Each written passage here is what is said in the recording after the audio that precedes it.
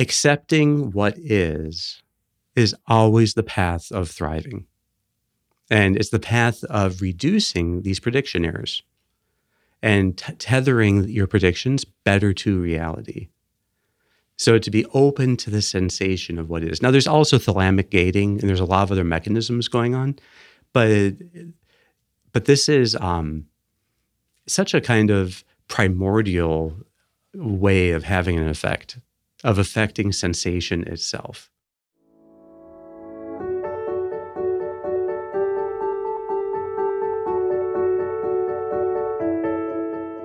Hey, this is Sharif here with another episode of The Golden Hour, joined by Dr. Kevin Majors. Kevin, good to be back here with you. Hey, Sharif, thanks for having me back. Absolutely, anytime. Well, Kevin, I wanted to talk to you today about predictions. Okay, so the way the brain makes predictions, because this has been coming up a lot in the work that I've been doing, talking with people.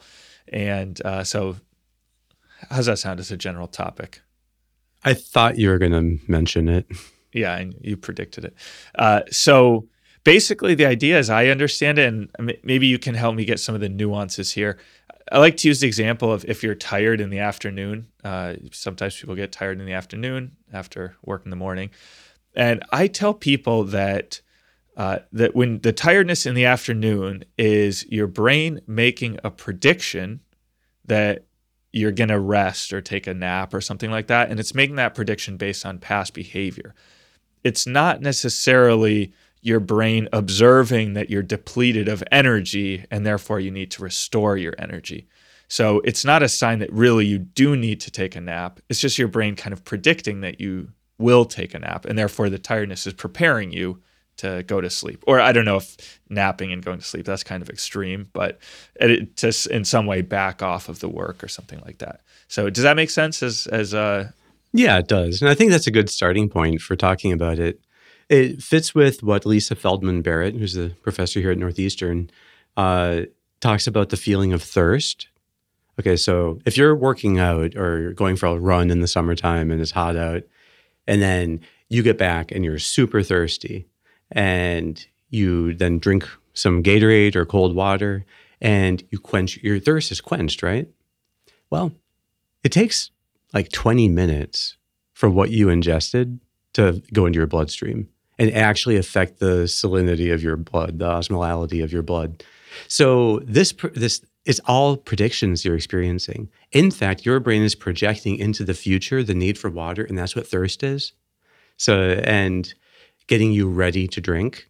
And then as soon as you drink, it essentially is predicting satiety. And so you end up feeling better, even though nothing in your body has changed except you've put water into your stomach. But it feels like you solve the thirst when you're thirsty and you drink. But it's interesting so this is all the idea that sensation that we have is really it's the effect of the predictions that we make then being corrected with the reality that we're encountering. So it's not all in our head. There is a mechanism whereby we correct our predictions according to reality to get progressively closer and closer and closer to what the reality is. But it's, this is when people think about how senses work, just take the most simple sense, okay? Use sight as an example. People will think that, okay, your retinas are doing something, and then that's, just getting the light in from outside of your body. And then that's like traveling down your optic nerve, heading towards your occipital cortex, where eventually it gets packaged and put together, and you have all these recognizable things that happen. In that model, you would think that most of sensation involves a message going from the eye to the brain. Right? That's like the naive view of sensation, you could say. That just means like that's or you could say that's the older view of sensation. What that had a hard time accounting for is the fact that there may be as many as 4 times as many wires going from the brain to the eye compared to that going from the eye to the brain. So in fact, most of the activity is the brain going to the organ. And only a small part of it is from the organ to the brain. So what that means is that when it comes to vision, in fact, your brain is sending down to your eye a huge amount of information about what it expects to receive. And then you're able to do a much more efficient job then of processing the signal. The processing is actually just error correcting, so that you are correcting what is coming in. Like essentially, it's like you have a hallucination that is vision, and that hallucination is then corrected to reality. And that ends up being an enormously more efficient way of doing it. So you can sometimes think you saw something, and then just with a little more attention, you realize you didn't. Initially, it was projected there, and then with a little more attention, okay, then it went away. Wow, that's a fascinating take on. So then, I guess kind of a little bit of a practical question on, say, jumping back to the case of sleep, is how do you distinguish between these two? That is your brain making a prediction, or it's the reality? So I suppose in the case of sight, it's hard to kind of distinguish what's the brain producing this sensation versus the eye, although you try to pay attention a little bit more closely.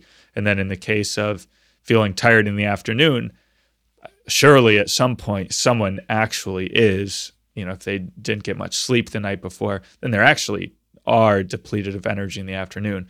So how do you know that, okay, I'm depleted and I need to rest versus this is just my brain making an errant prediction? Yeah, there always is going to be both elements. Okay, there's something real, but then there can be an amplification of that signal based on the predictions that your brain has. Where this comes in most clearly is in pain. So, by the way, a book that talks about all of this is Andy Clark, The Experience Machine. And so a lot of what I'm saying, even the Lisa Barrett Feldman quote about thirst, she talks about that in her book, How Emotions Are Made, but he also talks about that exact example in his book, The Experience Machine. So he's a professor at University of Edinburgh. He's a cognitive neuroscientist, or really more of a philosopher, actually, that does neuroscience and writes about neuroscience. But he talks about pain this way, that, okay, so traditionally, there were two categories of pain. Either pain comes from tissue damage or pain comes from nerve damage. Okay, so tissue damage being the extreme, but it's like there's something harming a tissue, and so that's what pain is. Like if you cut yourself, okay, now you feel the pain of the cut. That's the kind of pain. That's like primary pain. But then you could have this other kind of pain, which people have with certain conditions, like in diabetes. You can have neuropathic pain, which is that there's something wrong in the nerve itself, and that's why you get pain. But then it got to be recognized that there are these syndromes of pain where there's no tissue damage and there's no nerve damage, but there seems to be still this, it can be crippling experience of pain. And that is what you could call predicted pain. That it can happen that the prediction of pain is so strong that the noise on your neural circuits gets interpreted as pain signal, and you feel it as pain. So the British Medical Journal had this famous case of a guy who had a construction worker jumped off a platform right onto a 15-centimeter nail, and it went right through his shoe. And he was in intense pain and had to be rushed to the hospital. And they gave him fentanyl and other pain meds that had no effect. It was so extreme, the pain. And then when they get him into surgery, they remove the shoe. And in fact, the nail didn't go through his foot at all. It went right between his big toe and the next toe. So it didn't pierce skin.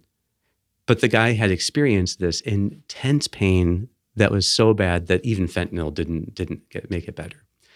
So the visual cue of seeing a nail going through his foot was so strong that the pain was immediate.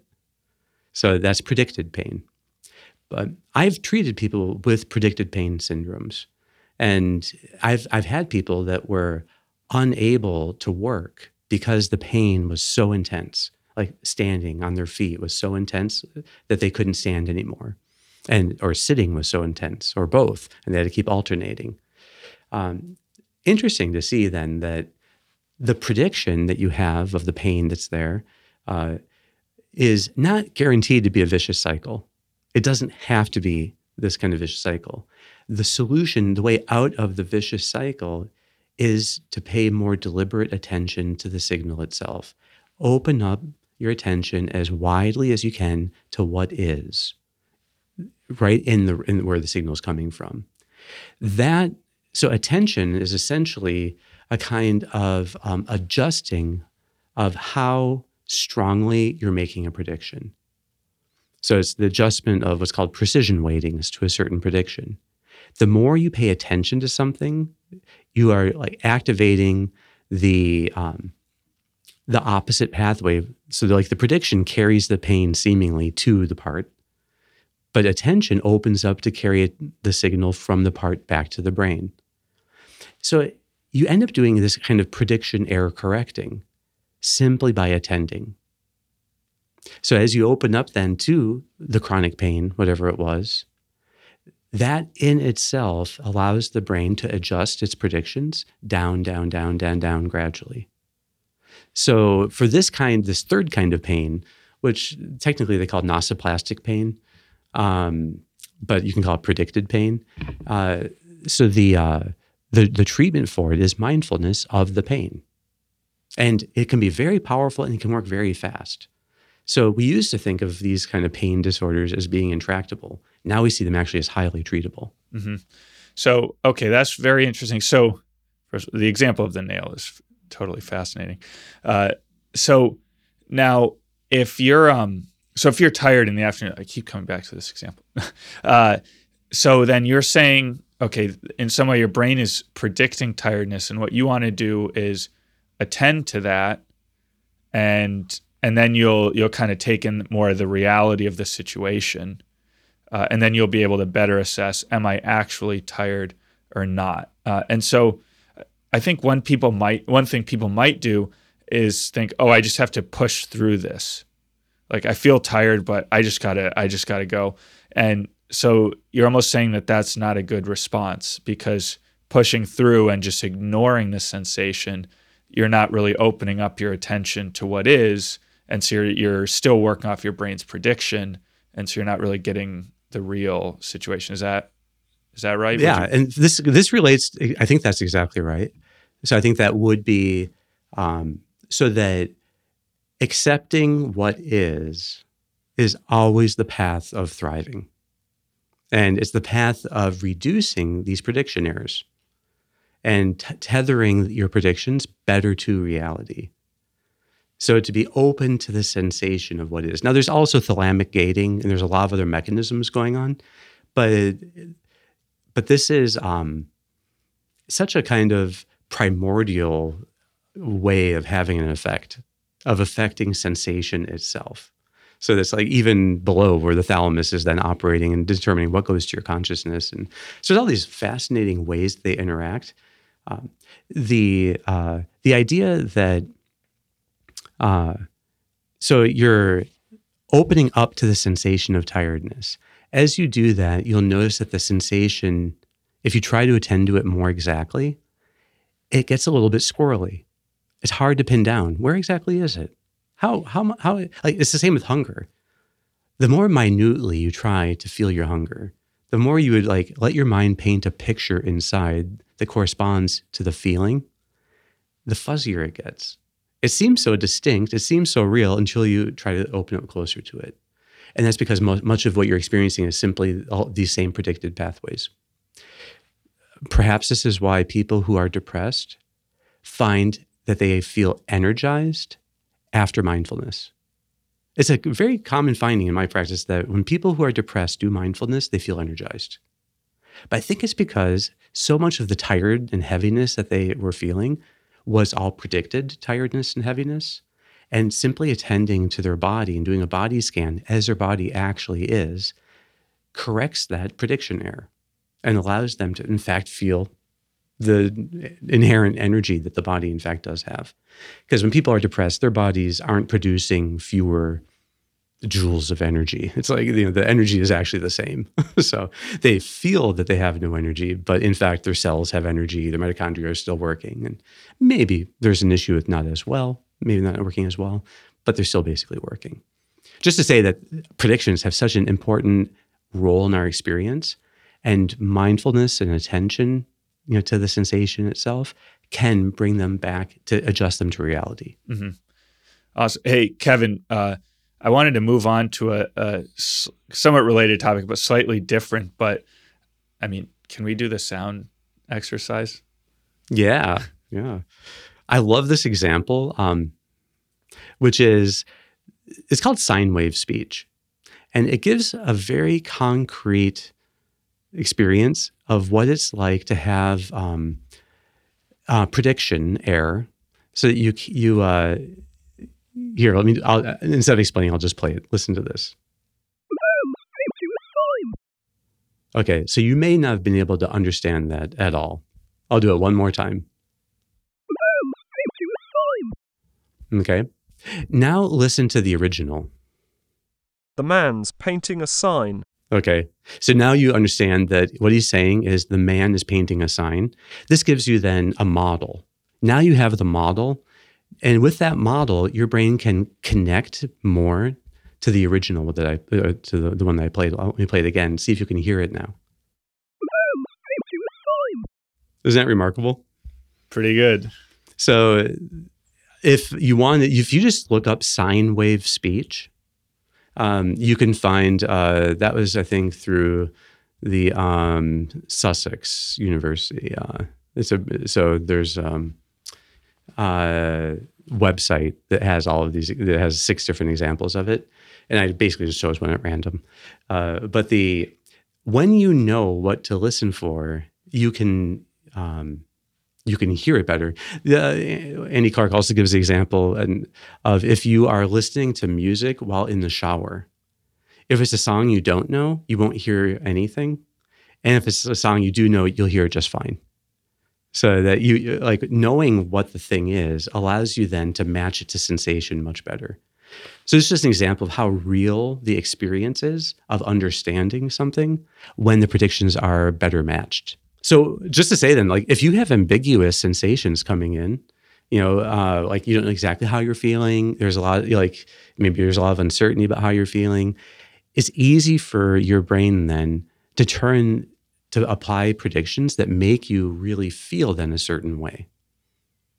And you interpret it as being anxious or being mad. But many times these are just predictions the brain has made that's overlaid onto something as a way of making meaning out of it. I see. Interesting. So, okay, we've talked a lot about maybe more, well, in some cases with senses, these kind of neutral indications that we get are predictions. And then the example of tiredness in work is maybe more negative, is kind of how do you overcome this negative prediction, this prediction that you don't want to. So I wonder if we could talk, and we've done episodes on this in the past, but I just like to link it up, is how to harness this power of prediction for good, you might say. Because we've talked about it in the context of dopamine and the dopamine reward system and setting goals that your brain starts making predictions and motivating you to achieve them. So I wonder if we could just tie the picture together with that. How does that relate? Is your dopamine system part of this whole thing, or how does it relate? Yeah, so you get dopamine from the resolution of prediction error. Okay, so what that looks like is to be in the optimal learning environment for any kind of thing, you have to have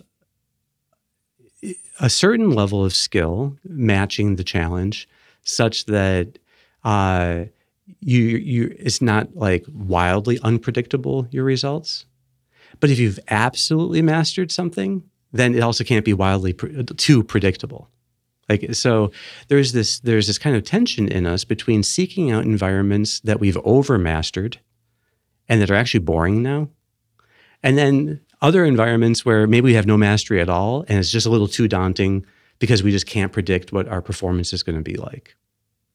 So The healthy approach then is always looking for this middle zone where we're just outside of our comfort zone. So we're just at the point where we can't constantly predict success, but it's not wildly unpredictable either. So, and then to be seeking out, and essentially that's what happens whenever you set a challenge for yourself to do something that you've done before, but to do it in a new and better way. That actually, I think, is the ideal sweet spot for most people of how to find just the right level of predictability and unpredictability. Okay, so that you're not exactly sure you can do it, but then when you actually do it, in this terms, this resolves the prediction error possibility, and you can see, okay, now I did that. So now you have better predictions that you can do that kind of thing, and that actually gives you dopamine. So it's this resolution of prediction error. So now if you just kept then doing the exact same things after that, it would get boring again because it's now become the success is too predictable. So you keep looking for ways to challenge yourself so that you're not totally sure you're going to be able to do it or not. That just means that when you are setting a challenge before some situation, find some meaningful challenge that you're not totally sure you can do, that involves a kind of stretch. That actually, then as you resolve the prediction error, as you get better at doing it, and you get better at approximating kind of the model you have in mind for what flourishing there looks like, then it gets easier and easier and easier to do it, and you can keep on growing that way. Does that make sense? Yeah, that makes sense. And actually, that was going to be my last question, but I do have one more question that came up as a result of this. So we've talked about predictions as they relate to sensations and then also to goals. And then as you were speaking, it reminded me of fixed mindset, growth mindset, and labeling yourself. And it occurred to me that, well, when you label yourself, your brain is going to start making predictions based on that label. Well, I'm just not good at such and such, so if I do that, I'm going to fail. So I wonder how thoughts or beliefs about yourself fit into this prediction dynamic. Yeah, I think beliefs about yourself are predictions. So that is going to necessarily limit what you are able to experience. So even if you had a belief, let's say that you just can't handle so-and-so, like there's a person who, well, then you're not going to try new behaviors. You're not going to challenge yourself to deal with this person in some new and better way. You're not going to find a way for that person to bring out your best, and you can't bring out their best. So then actually nothing is changing. And so in fact, then you turn that prediction into a self-fulfilling prophecy. So what we want to do is to be able to acknowledge the difficulties. That, okay, this is someone who maybe I normally have a harder time dealing with, but then to have a more exploratory, playful approach to it. Like, what could I do differently? Like, how could I be better here? So I think what a growth mindset gives us is a sense that something will get easier with practice. So that we're going to get better and better at predicting and accomplishing success, some way of flourishing in that, some kind of new way of acting that is more in accord with our highest ideals. So we always want to be bringing then, our ideals into the actions that we're doing, so we can stretch ourselves in them. And that always means letting go of these kind of predictions and self-fulfilling prophecies. We're aware of them. We can understand how they operate, but at the same time, then we can get out of the comfort zone so we can start forming new predictions that are better predictive of actual flourishing. Wonderful, Kevin. Well, I think that's a great note for us to end on here today. All right, Sharif. Thanks a lot for your questions. Awesome. Thanks so much. We'll be back next week.